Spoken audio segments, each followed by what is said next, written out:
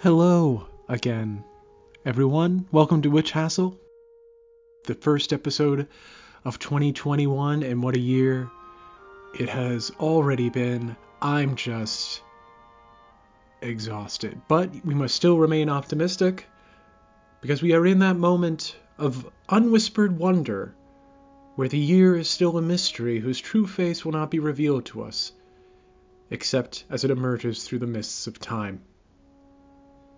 Got a great interview for you today. I'm talking to Fez Inkwright about Fez's new book, Botanical Curses and Poisons, The Shadow Lives of Plants, where we get into the various ways that plants can be used to harm and to kill, but also the spirits associated with various members of the vegetable kingdom as they conspire against us. So that was a lovely chat. I'm very excited to bring it to you.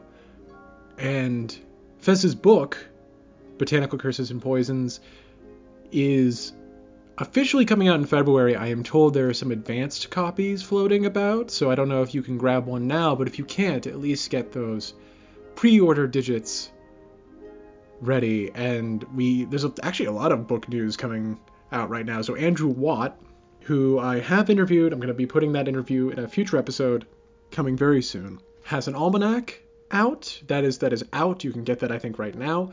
Also, the Witch's Almanac, a different almanac thing, has announced that they're going to be putting out a reprint of Hyatt's Hoodoo, Conjuration, Witchcraft, and Root Work, which is very exciting. If you're not familiar with this was a study of root workers, conjurers, hoodoo practitioners that was done primarily between 1936 and 1940. There's some supplementary interviews in it from 1970, and it's a collection that, it's 5 volumes in its original form, almost 5,000 pages long, is said to have over 13,000 separate magic spells and folkloric beliefs. It's based around interviews with about 1,600 informants. So this just really replete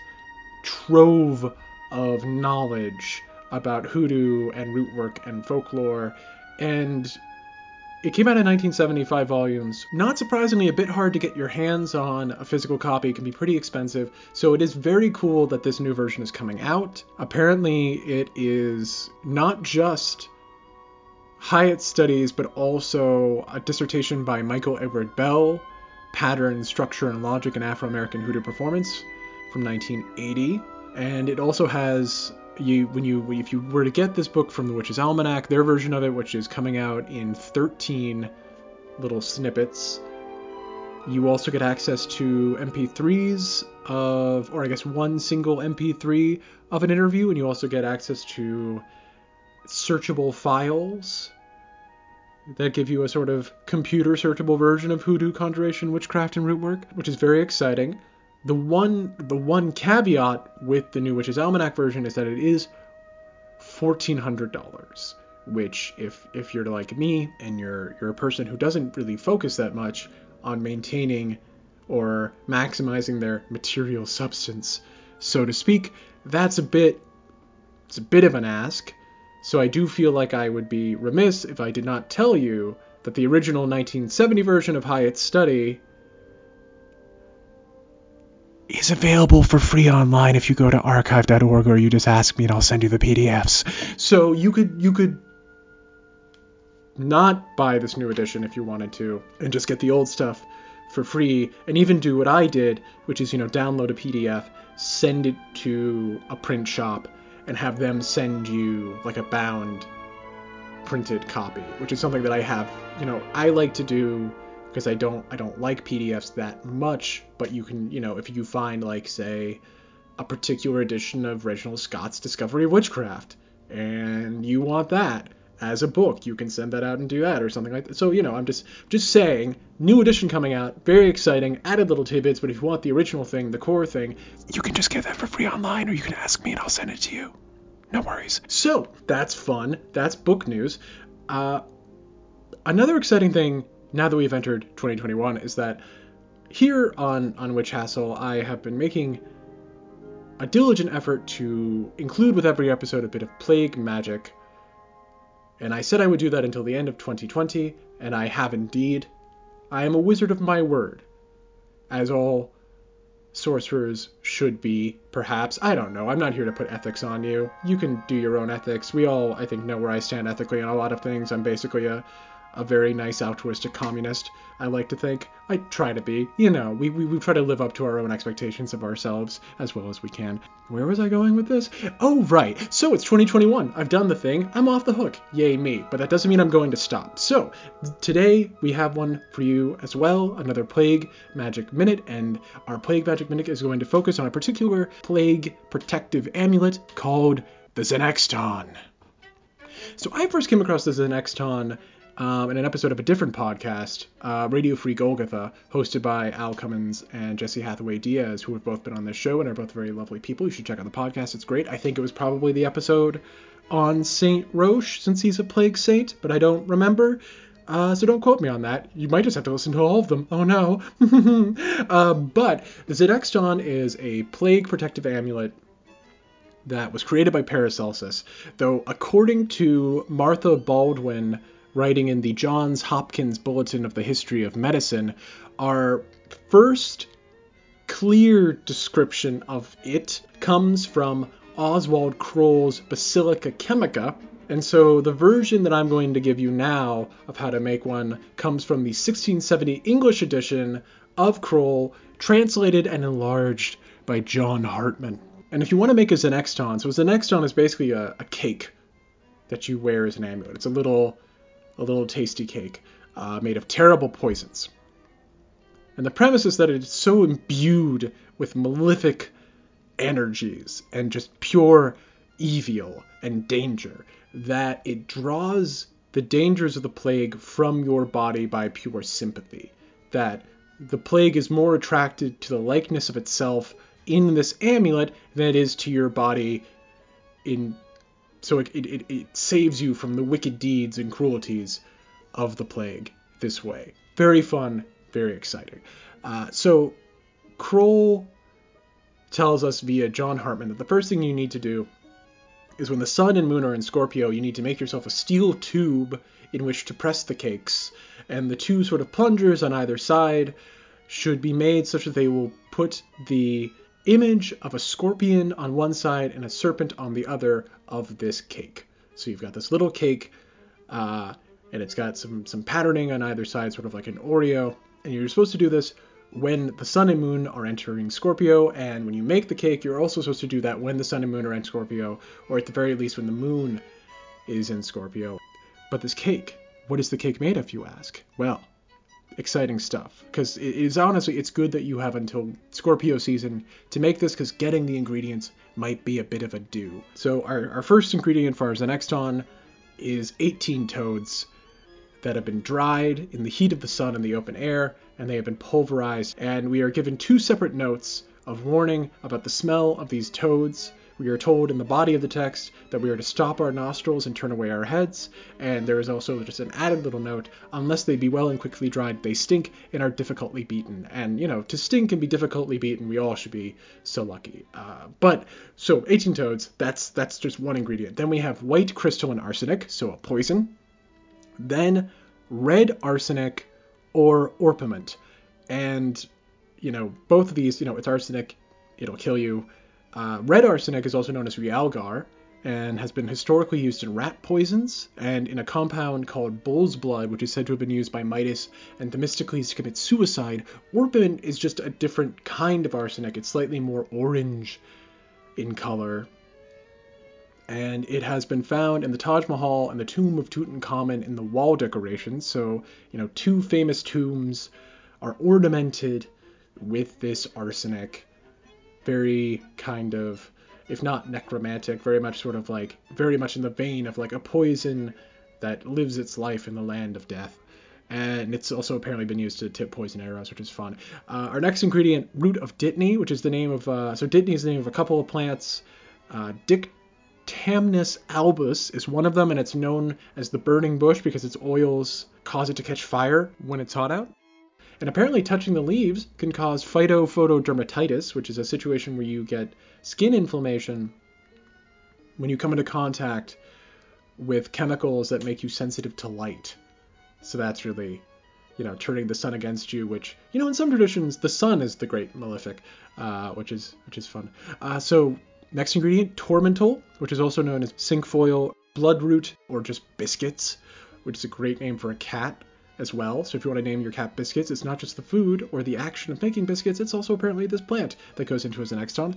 Then we've got pearls, which have not been bored, corals, fragments of oriental hyacinth, which is apparently a plant that contains toxic alkaloids, so that's fun. Oriental emeralds, which is an oriental emerald is a green kind of corundum, and oriental crocus, which is another plant. So you are supposed to combine these together, and we are also told that because of how bad it's going to smell, we can also throw in some musk or some amber just to protect ourselves from that. So that's, a nice little admonition. And so we are to mash this all up and then dissolve tragacanth in water of roses till it be like a mucilage, and then empaste the powders and form them with the sun and moon being in Scorpio, or at least the moon, into round pentacles, and imprint them with the two images on either side. You can also apparently make it in the form of a heart and tie it up in red silk, but when we make this, we are supposed to tie it up in silk ribbon and wear it as a little amulet over the heart. And we are told it not only preserves from the pestilence, but hinders whereby the body is the less infected with venoms or astral diseases. It attracts the venom from within and externally consumes it. So that's very fun. And actually, if you check out this 1670 English version of it, there isn't just the recipe for your standard Xenexton. There's also a recipe for the platinum double emerald class Xenexton that involves, I think, gold, and like the thing you do with the toad is more complicated. So like, if you really want to like upsell your Xenexton client, this book has you covered, which is a lot of fun. I can put a link to it in the show notes. Why not? Why wouldn't I? So that's your Plague Magic Minute. Very fun. If anybody makes this an Xton, I'd love to see a picture of it. I feel like for legal purposes, I can't tell you to do it. In fact, should tell you not to do it because there are so many poisons involved. I don't actually know the legality of some of these plants. I probably should have looked that up. So maybe don't do it. But if you do it against my wishes and in a way for which I am entirely not liable, I really should get a lawyer. Please do send me a photo because it sounds very cool. Unless that makes me an accessory after the fact. One of us should Google that. I'm sure it's not illegal. Probably not. Who knows? Are the laws even real? We all live on the internet now. It's fine. So that's your Plague Magic Minute. Super fun. Probably going to be more of them in the coming year. Maybe I'll be more sporadic. Maybe I'll do double. Who knows? I'll be unpredictable. It's always nice. So here's my interview with Fez on botanical curses and poisons, the shadow lives of plants. And what can I say about Fez? Fez is a great folklorist, a great illustrator. This book is full of lovely illustrations. And it was just a really wonderful chat. And I think the one thing you need to know going in is that we talk about aconite a fair amount, which, if you haven't heard of it, it's more commonly known by the name Wolf's Bane, and that is mythologically, am I just making that word up? It's folklorically tied, at least according to Ovid, to the spit of Cerberus. So that's fun. So here's my chat with Fez. I've shut the cats downstairs, so we shouldn't be disturbed. Amazing. Yeah, I think my cat, if she were in the room, she would be a very energetic participant in the conversation, because she... Yes, lots of yelling, lots of attention seeking. It's in a way, it's nice to know that there are things that my cat and I have in common, which is a great deal of yelling. So let's talk for a moment about the history that humanity has living side by side with poisonous plants. What do you feel like our relationship as a species has been with the poisonous plants around us historically? I mean, we have a very good history with plants in general, whether they're poisonous or not. By nature, we are farmers. Agriculture has been responsible for a lot of our evolution as a species. And so plants have always come side by side with that. We use them for food and for medicine. We use them to build shelter for our clothing. We even use them just to improve the scent in rooms. Historical use of strewing plants that would be thrown on the floor, and then as you walk over them, they would release a scent. And poisonous plants are exactly the same. They serve a purpose. We have a great history of killing each other, and poisoning has just been a great way to do that. It's often undetectable. It's very hard to avoid, especially when put in food or drink or clothing. And so I think we've taken poisonous plants in the same way that we've taken non-poisonous plants and very much used them to our benefit. And we've been doing this for thousands of years. There are, even in the Bible, in the Old Testament, there's a suspected poisoning. One of the high priests is remarked to have died from a stroke, but more recent scholars think that it may have actually been aconite poisoning in response to some of his decisions that he made. And they're talked about in great deal in Greco-Roman literature as well. The Romans in particular loved poisoning each other, and poisonous plants were very easy to grow, very easy to get their hands on. They used it so much to the point where where certain plants were known as inheritance plants, because they would be used to knock off relatives, parents, older siblings, to ensure that the person who was using it would be coming into their inheritance sooner. It actually got to a point, I think, where aconite was banned in Rome because it was so easy to grow, be found in gardens, because it's a beautiful plant as well. And they actually had to ban it from public spaces because it was being used so much. Around the same time, there was the king of Pontus at the time, Mithridates, was so afraid of being poisoned that he took small amounts of poisons every single day to build up a tolerance to them, and put a lot of work into coming up with a general antidote to poison. When he was eventually captured in war, he tried to poison himself to avoid being taken captive, and it failed, obviously. But he was very famous for putting a lot of early research into antidotes, because people were terrified of being knocked off by their enemies, even by their family, by their children, and by friends, anyone who stood to gain anything from their death. And this continued throughout history, even in the 1500s or so. Henry VIII, for example, in England, he was terrified of being poisoned, and he actually made poisoning unlawful. It wasn't until then, in 1531, and the punishment for it was to be boiled alive, which is a horrifying punishment, really. There's a whole theory about why he brought that in. They think that he actually tried to get someone killed and it didn't work, so he brought in this punishment to get rid of the person that he'd hired to do the killing. But this horrible punishment was in use for about 6 years. I think 3 people were punished to be boiled alive, and it was later appealed by his son 6 years before he died of poisoning. So, throughout history, we've been using poisonous plants for their intended purpose. Obviously, they didn't evolve for our use, but we've been using them for poisoning for many, many years. But outside of killing other people, they actually do have a purpose. They have been used in medicine for just as long as we've been using them to kill each other. There are a lot of plants that you can use as a purge, so to induce vomiting or diarrhea in someone who is ill, so someone who's eaten something they shouldn't have, or someone who needs to empty their organs, or as an anaesthetic as well. So common plants like mandrake, like poppy, have been used as medical anaesthetics.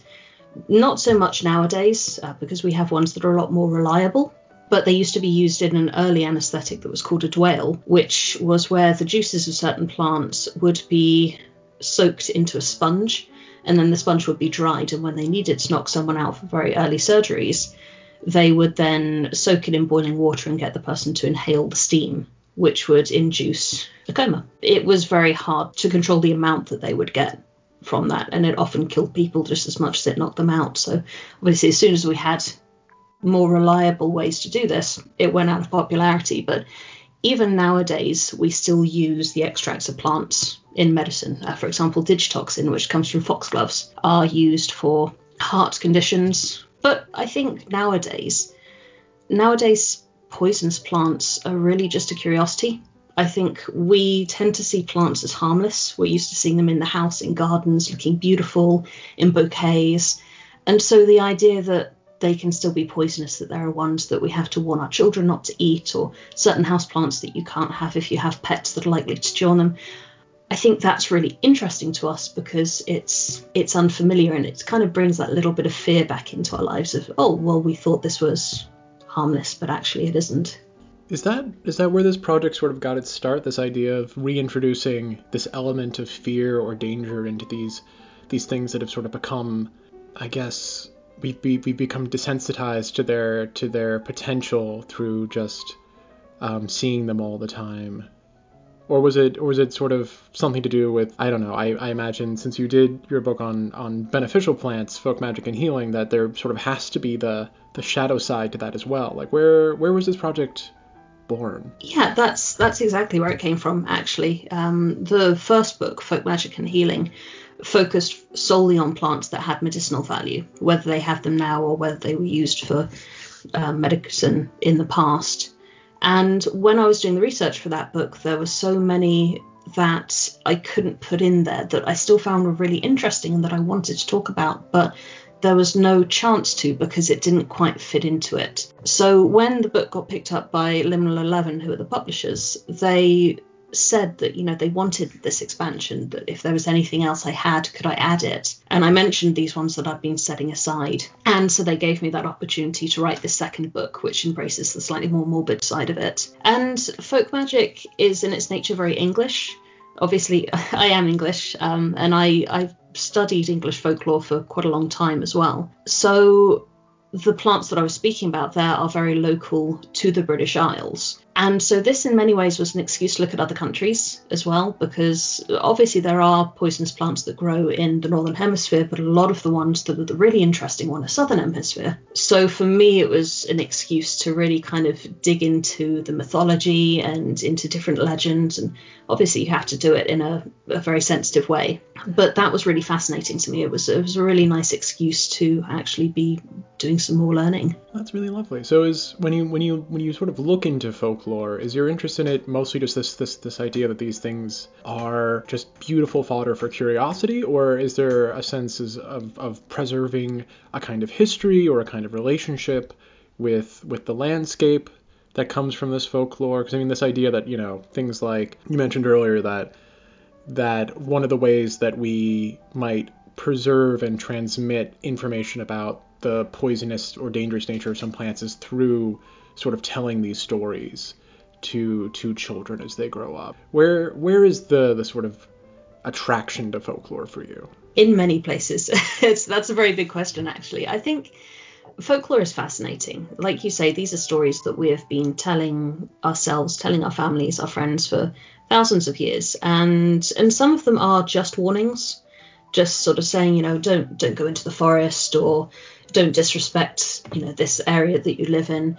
Some of them are also very historical as well. There's one which I love telling, and it's not necessarily plant-based, but there's a creature in Norfolk called the Tiddy Mun. And the east coast of England is very marshy. It's swampland. We call it the Fenlands. And the Tiddy Mun, back in sort of pre-1700s, was a beneficial creature. He was a harvest spirit that they would give offerings to. He stopped the villagers from flooding. He protected them, basically. And then in the 1700s, when the Dutch came to the Fens and drained them, he became an angry spirit. And all of the stories of him from that point onwards would be him luring people into the Fens, drowning them, getting them lost. And the only people that he would still protect were the original villagers who had lived in the area. So telling these stories and creating these creatures and these spirits of areas are a really great way to tell the history as well, and to reflect the attitude of the people who lived there at the time and who went through these. So historically, they're just really interesting to read into and to have a look at why things changed. But for me, I think I love the idea that some of these stories can help reconnect our lives to nature. I think that a lot of people take the countryside for granted, especially if you live in an area where you've got beautiful countryside nearby, but people tend to travel to beauty spots. They tend to go to the beach when they have a free weekend, or they'll climb a mountain, or go on this long hike. But people forget that we also have a lot of beauty on our doorsteps as well. I saw something recently which I thought was fantastic, where someone had gone on a walk just around the local neighbourhood And using a piece of chalk, they had written out the common names of all of the weeds that were growing on the pavement, so that people walking by weren't just paying attention to the weeds, but were actually learning what they were. And I think that a lot of people have forgotten that. You look at a weedy pavement and you think, oh, that's neglected or it's unloved. But people they've lost an interest in common plants and what you're seeing in your gardens. And I think the stories that are connected to these plants, it shows the history behind them, it shows the uses behind them, and hopefully I'd like to think that once people understand that even behind the common daisy there is this rich culture and this history behind them, stories that were told about them, hopefully people will appreciate them more. And I think that's the value of folklore, especially folklore that's connected to plants. So I was struck by a connection that you mentioned in the book between certain plants and dangerous gases, some of them poisonous, some of them quite flammable. What are some ways in which these dangerous plants can act upon the human body besides, simply, if you eat it, it will pose some sort of danger? I mean, you mentioned incorporating poisonous plants into people's clothing at some in Rome, was this? Or? Yes, I'm going to try and remember what this is off the top of my head. So I think that was one of the stories about Hercules, potentially. Oh. There was a figure in Greco-Roman mythology who was killed because his robe was soaked in, I think it was aconite, because that was the one that everyone loved using at the time. But it was soaked in this poisonous juice, and then when he put his robe on, it soaked through his skin and killed him. And I cannot for the life of me remember who that was. But there's this way where Heracles, I think his clothing is soaked in maybe a mixture of things that include the seminal fluid of a dying centaur, like it's some sort of trick that is played as like a dying last gambit, and I think that causes his skin to burn off or something like that. Yes, that is the one that I'm thinking of, and I can't remember which plant it was that was involved in that as well. But like you say, I think it was a mixture of juices, charmingly. But yeah, so you mentioned the flammable gas. So that is the Fraxinella, which is a European plant, and in its leaves, it secretes an oil that forms around it like a miniature flammable atmosphere. And the reason why it does that is because it's trying to encourage wildfires. So its seeds have developed in a way that when a fire clears the area, those seeds are one of the very first to grow. So it purposely makes itself self-combust, clears the area of other plants, and then its seeds are ready to grow in this area where they have no challenge. And that's quite common actually in a lot of grasses. Kogon grass in the Philippines is the same. So yeah, there's actually a number of plants out there that use wildfires to give themselves an advantage over other plants. But there are a lot of really nasty ways actually that plants have evolved, whether intentionally or not. Intentionally, so for example, nettles, a lot of people are aware that when you brush against a nettle, it stings you, and it's because they have these tiny little hairs on them that are filled with neurotoxins. Mostly it's an inconvenient if you brush against like a standard European nettle. But in Australia, there is a plant called the stinging bush, and the neurotoxin in those hairs can actually cause pain for up to 2 years. Oh my God. It's a long time. There are actually stories, and it's always hard to actually follow them back to their origins. So you have to take them with a grain of salt. But there are stories of people having committed suicide because it's easier to bear the thought of killing yourself than it is to live with this pain for a very long time. And then there are plants that have these defensive mechanisms for what seems like no real purpose. For example, the blackthorn. So we know it as a slow tree, but the blackthorn have spines that are really quite long, and the tips are very, very delicate. And if you get pricked by them, it's quite likely that the tips will break off. The human nerves in particular are very sensitive to the bacteria that those thorns are coated in, and it can cause inflammation and infection to the nerves and the joints. So a lot of people who've gone out picking sloes have gotten pricked by these thorns and ended up with quite severe infections just because of the bacteria on them. So yeah, there are a lot of ways that plants can be dangerous even without poisons, and not just to people. They can be dangerous to the garden as well. Like a lot of plants use a technique called allelopathy, which it discourages other plants from growing near them. So in the same way that some plants will use wildfires to clear the area so that they can grow, other plants will use this technique. So walnut trees, eucalyptus trees, there are a number of them that use it, and the roots will secrete. Some of them use acids, some of them use oils, some of them use chemicals, and they can stifle other plants, they can kill off the roots, or they can starve them and actually stop them from metabolizing to make sure that they don't grow too close to them, so that the plant that is using this technique has access to the most sun, water, nutrients. It's really interesting. I mean, it's honestly a bit shocking to learn how violent the world of plants can be. Very cutthroat. Yes, my goodness. But in this like plant eat plant world, is there, I mean, you mentioned this idea that, there are a lot of fairly mundane plants that have this sort of secret potential to them. In terms of like plants that someone might see every day, I think most of the listenership of this show is in the States and in the UK, but like for someone, say, living in one of those two areas, are there incredibly common plants that are secretly hiding this murderous intent in them? There are quite a few, again, surprisingly. So let me think. There is, I suppose the most common one is the presence of cyanide in plants. So a lot of people have either in their gardens or they've seen in local parks laurel bushes growing. Laurel bushes, when you break the leaves, they secrete cyanide, or they secrete a liquid which gives off cyanide gas in very small amounts, so it's very rare that it can harm. But there have been stories of people who've been cutting down these bushes and put them in the back of their car to drive to a place to get rid of them, who've reported feeling dizzy or having headaches because of the cyanide fumes. And it used to be that insect collectors would take the leaves and crush them up and put them inside a pot, and then if they caught a specimen that they wanted to display, they would put it in the pot so that they would die of the cyanide fumes rather than damaging the body. And you can find cyanide in the kernels of almonds, cherries, peaches, apple pips as well. Obviously, I don't think anyone's going to eat enough apple pips to kill themselves with cyanide.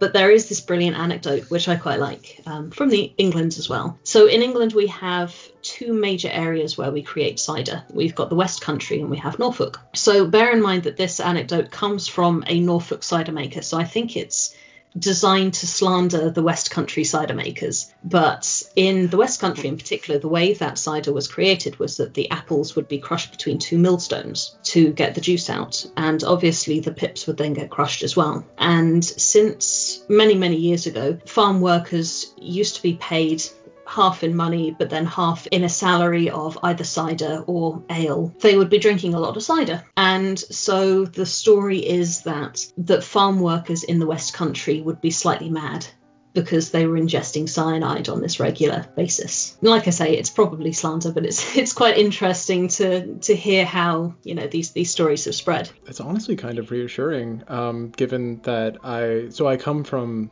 a part of the United States that I think has a kind of long folklore history of, the slightly off rural farmer who is a dangerous person, and also honestly is my hometown is where America's prohibition movement started, because they used to pay people in rum. So it's nice to know that there's a kind of universality to these sorts of things. Oh, definitely. I mean, who doesn't want to get paid in alcohol? Let's be honest here. I mean, it is nice. I'm sure it makes the hours go by faster.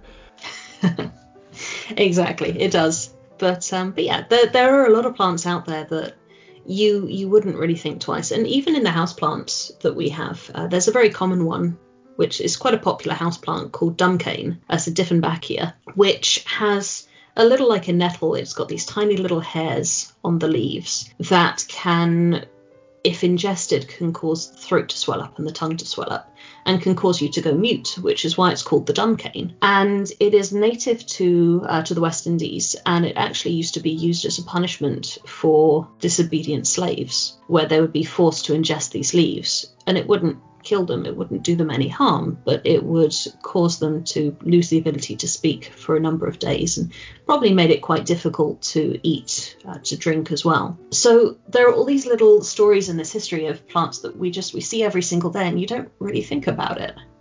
But I find them really fascinating. So the book is Botanical Curses and Poisons. So I am curious because I feel like plants don't necessarily come up in, I think, a lot of people's conceptions of the idea of a curse, except for, I mean, there are some plants in sort of American folklore, that have the, devil's shoestring, devil's claw that I think might easily sort of lend themselves just because the word devil's in there. But like, what are some ways in which a plant might curse or be cursed, at least in a sort of folkloric sense? There are some very weird ones out there.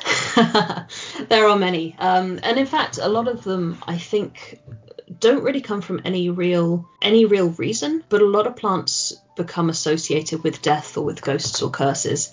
Sometimes because of the location from where they grow. I know that willow trees, for example, are very closely associated with death because they grow at watersides, they grow in very neglected areas, very kind of spooky areas. And yew trees as well, because they're commonly planted in cemeteries, have become associated with death. Sometimes it's the stories behind them and the reasons why they come to be known as curse is actually lies that have been spread. So everyone knows about mandrake. Supposedly this little person is the roots, and when you pull it up it screams, and if you hear the scream you'll die.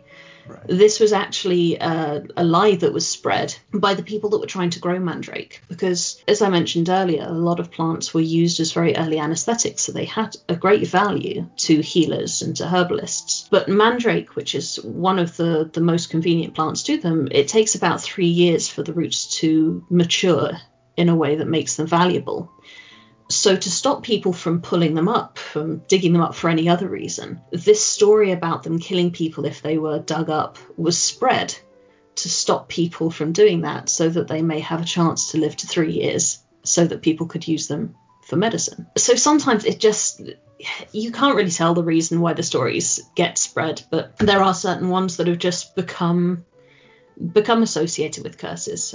One of my favourite ones, I think, is the willow tree. So the willow has very long and very bendy branches, and it's very popular for knot magic. So knot magic comes originally from Egypt, where it was used by sailors. And the idea was that you would tie 3 knots in a rope, and as you would undo each rope, it would summon up a new wind that would help fill the sails. The concept of using knots in magic has spread since, and in Germany, the concept of tying a knot into a willow branch would place a killing curse on someone. In Ireland, the idea of tying a knot in a willow branch would be done when you were trying to ask for a wish, and then when the wish was granted, you would untie it again. In England, you would tie a knot in a willow branch to undo an unwanted baptism. So it's interesting how the concept of using knots in magic, and especially in willow branches, has spread, but for completely different reasons. Just to go back for just a second there, when you say an unwanted baptism, because they did it poorly, or no one showed up to the baptism? Like, why would you want to? Just out of curiosity, what would make sort of a baptism unwanted? So I suspect, and this is purely my opinion, but I think that this is something that has probably been spread likely in the 1600s, so the period of the witch hunts in Europe. And the idea of these unholy, unchristian women was really popularized at that time. So I imagine that the concept of this particular form of knot magic was probably said by the people who were very anti-witch, that were saying, oh, and they even do this to make themselves more unchristian. That's my theory anyway. It's one of these, it's a curious thing, because in the 1900s and in the 1800s as well, folklore became hugely popularized again, and a lot of people headed out into rural counties and started gathering these stories. And so there's actually a huge wealth of information in books that were published in this time. There were magazines that were published in this time that were just collections of information people were finding. And there's this huge wealth of stories of, this plant does this, or on this specific day, if you turn 3 times around this, then it achieves this. And unfortunately, none of them were ever really researched into any further. So we don't know the origins of these. We don't necessarily know exactly why they came about. So there are a lot of stories like that where we just have to guess at what the origins of them probably were. And I think that's probably one of those. Do you find that right now there is sort of a similar kind of upsurge in curiosity about folklore happening, or do you feel like that's sort of been maintained consistently since this period? That's hard to say. I think obviously having this interest that I have and writing the books that I do, I think I am in a bubble of people with this similar niche interest. So I could jump on that and say, yes, there's definitely this resurgence because I follow online, I have friends, who are very interested in this. But even if I look outside of that, obviously having published a book about folklore and having a second one coming up, I can look at the sales and say, well, people are buying them. And it's not just the people that I know, so there must be an increased interest in this. And I think that potentially it's because our lives have become so removed from the outdoors nowadays. People's lives are busier than they've ever been. People are busy at work. People don't get out in the same way that we used to. They're not working outside as we used to. And I think that people want to reconnect. I think at heart, we as humans are created for the outside. I think we reflect that in the fact that we have houseplants, that we tend our gardens. I think we're always going to be drawn to nature. And everyone loves a good story. So I think people are becoming more interested in it again in an attempt to reconnect with what we've lost. That makes sense. I was going to actually ask you if you see a connection between this sort of upsurge in interest with, there seems to be a big, I don't know if resurgence exactly is the word for it, but there seems to be a great explosion in interest in animism as a way of approaching the world right now, and I wonder if these two things are interrelated, but it sounds like they sort of would be coming from a similar space. Yeah, I think so. I mean, I remember even when I was younger, so even 20, 25 years ago, I remember there was this big interest in, connect with your spirit animal or, find out what your totem creature is. And obviously that's very disrespectful to a lot of cultures that have these traditions. That have followed these religions, but even that long ago, it was something that people were interested in. You could go on these meditations that would help you to meet your creature, and I think that people like the idea that they have some sort of a spirit guide that connects them to the earth and that connects them to nature, and whether that is misguided, whether that's appropriated. I think that people will always want to find some way to feel reconnected with the earth because we just don't anymore. It's very rare for us to get that chance to really go out and to spend a full day outside and to really feel like we're a part of the earth that we have. Yeah. Actually, something that I found surprising and wonderful about the book was the prevalence of so many plant-specific spirits in these various folklores. And I mean, like, I was familiar with the idea of, trees having a spirit, because I think that's a pretty common trope, but there are a number of sort of plant specific ones. Could you talk a bit about, say, I don't know, like the Kartoffelwolf or something like that? Yeah, sure. So as you say, like everyone knows about tree spirits. There are tree spirits and forest spirits across the world. And if you look at any kind of early religion, any early belief system, there's also harvest spirits everywhere because as early farmers, we were so reliant on the land and so reliant on plants that we created these spirits and these deities to reflect our daily life. They were warnings to stay away from certain areas or certain animals. They were warnings to respect the environment. And so you mentioned the Kartoffelwolf, which is a Germanic creature. And Germany is historically a very agricultural area, and they have this whole host of field demons and harvest goblins, and some of them are beneficial, some of them are mischievous, some of them will help out, and similar sprites to these are found across Europe in particular. There are some Lithuanian ones which are very, very similar. There are quite a lot in the Baltic states, actually. And people would give offerings or leave offerings to them for their help, whether that was help in having an easy harvest or having a bountiful harvest. And so you will actually find in a lot of mythology across very agricultural areas, there are a lot of these very localized spirits. If you look further afield, it's one of the areas that I was looking into and doing a lot of research into, because I'm always aware that as an English author, I don't have any ownership over any mythology beyond the British Isles. And so I'm always very careful when I'm researching into new cultures and into new countries to tell the stories in a genuine way and to get a full understanding of the history. But one of the areas that I really started finding really fascinating was the mythology of the Philippines. And there are a lot of banyan forests in that kind of area of the world. Banyan tree it can be one of many kind of species of trees, but they're ones that start off in the canopy. So they grow on other trees and then they grow down to the earth and then they engulf them and kill off their host tree, but then they become these very dense forests. And so there was this creature called the tikbalang. I may have pronounced that wrong, but I think that's how it's pronounced, which was this long-legged humanoid with the head and the hooves of a horse, which would mischievously lead people astray. And it would turn their clothes inside out and it would get them lost, and eventually they'd become engulfed in the forest. And some people believe that it was actually a guardian of the spirit world and that it was turning people away from the gateways to protect them. So in areas like that where you have these heavily forested areas, there's a lot of warning about walking in the forest on your own and getting lost.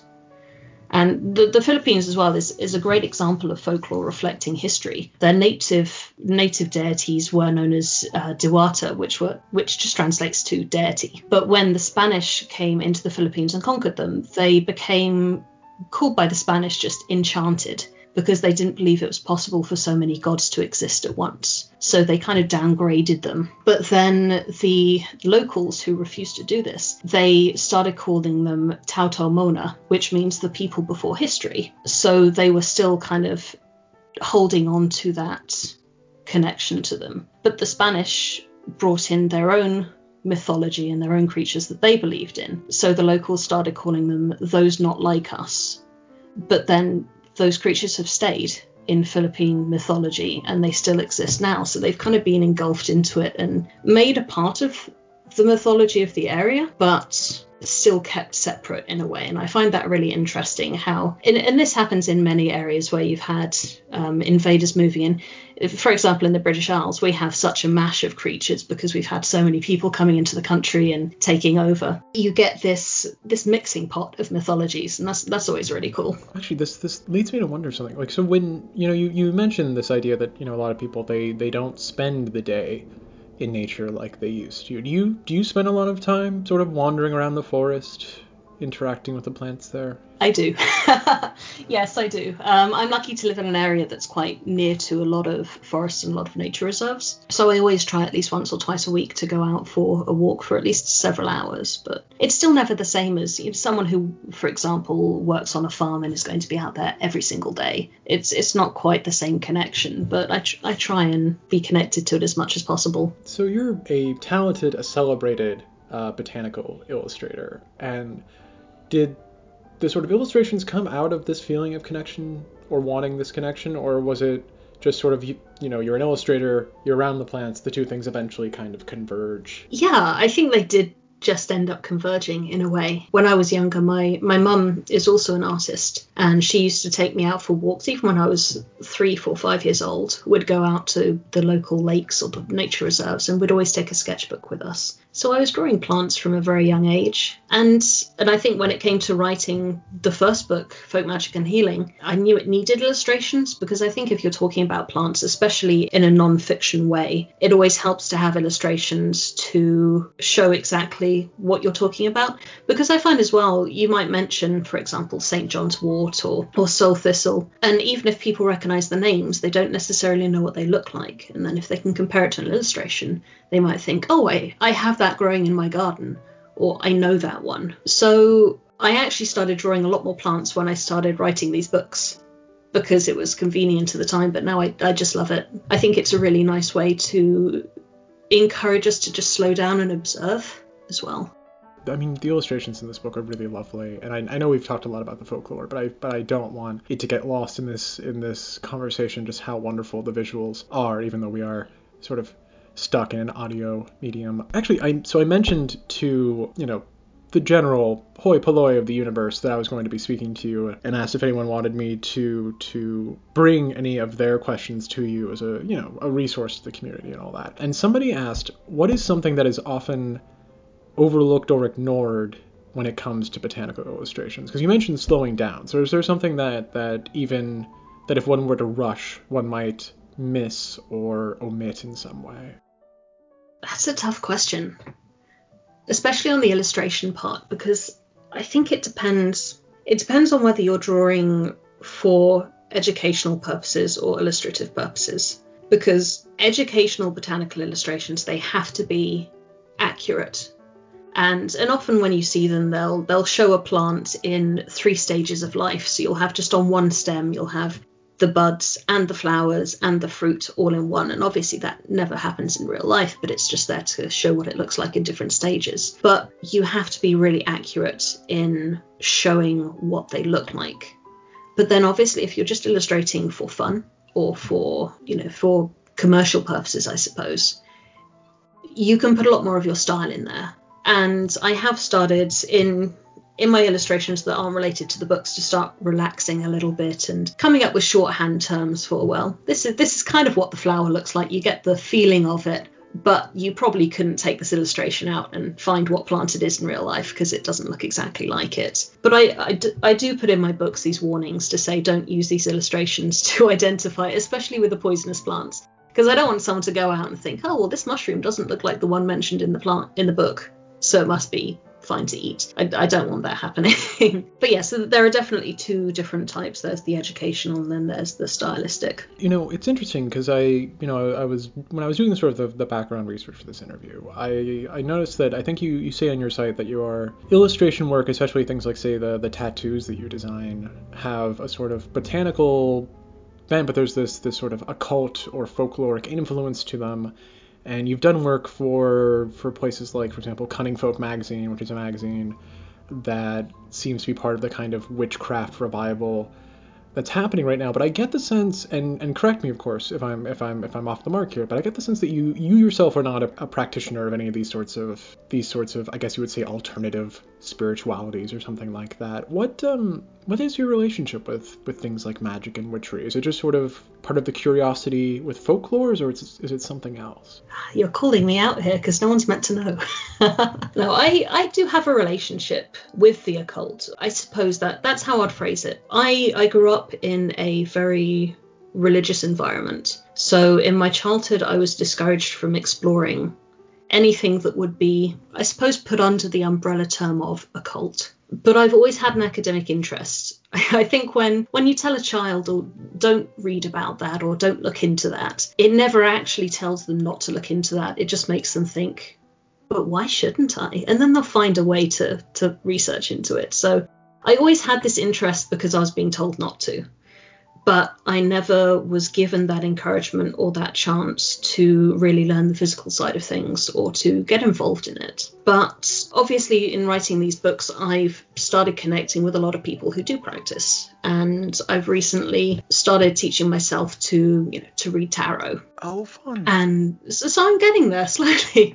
But for me, it's, I suppose, coming at it from someone who has an academic interest but has never practiced. At the moment, for me, it's a form of meditation and reconnection in a way. So one of the things that I found when I was writing folk magic, so right back at the beginning, was the idea that bramblewood, so the wood from blackberry vines, if it's cut on a certain day or a certain weekend of the year and then finessed, it can be used as a touch charm, so something that you keep in your pocket and become very familiar with throughout the year just for general protection. And so I was just curious about this, and so I have blackberries growing in my back garden. I went out and I cut this wood, and just in the process of cutting it and sizing it down and stripping the bark and sanding it, just doing things with your hands, especially doing something where you're outside and you're interacting with plants, is very meditative for me.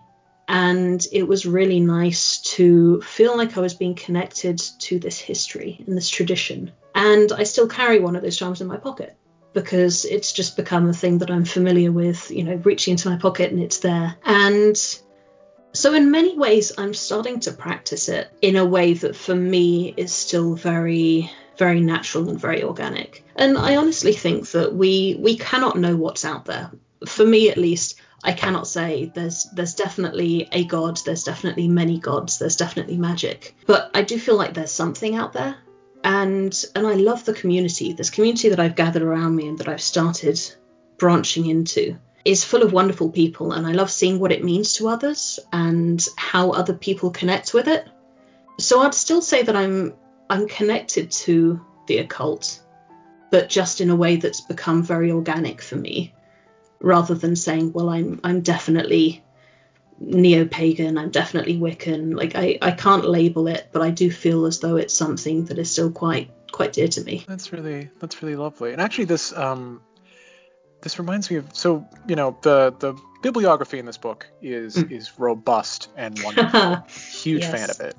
And you mentioned that you're looking at a lot of the work of this sort of like folkloric movement of people tramping off into the countryside to interview folks. Was there any sort of research you did sort of with this sort of community as you were putting this together to sort of be like, well, here's what the folkloric texts say, but let me talk to, I don't know, a 25-year-old who's super invested in this and see if they have anything they want to add? Yeah, I'm just trying to think. So obviously a lot of my research starts with books, because it's very easy to think, well, this is something I'm starting, let's get a list of books and do my reading. But it's very important to go out and to talk to people. So for example, there's this wonderful museum a couple of hours away from me called the Museum of Witchcraft in Cornwall, and they have a library out the back which is full of records that were written by early practicing, at least in the witchcraft revival. They have journals from practicing witches, they've got documents, and the same up in Scotland as well. I went up to Edinburgh, to the Edinburgh Archives, where they have a lot of early documentation from the witchcraft trials and who was trialled and what evidence was used against them and what the result of those trials were. So I went out physically to a lot of museums, a lot of historical places, to really have a look at, I suppose, to really look into what has been written for, what has been done.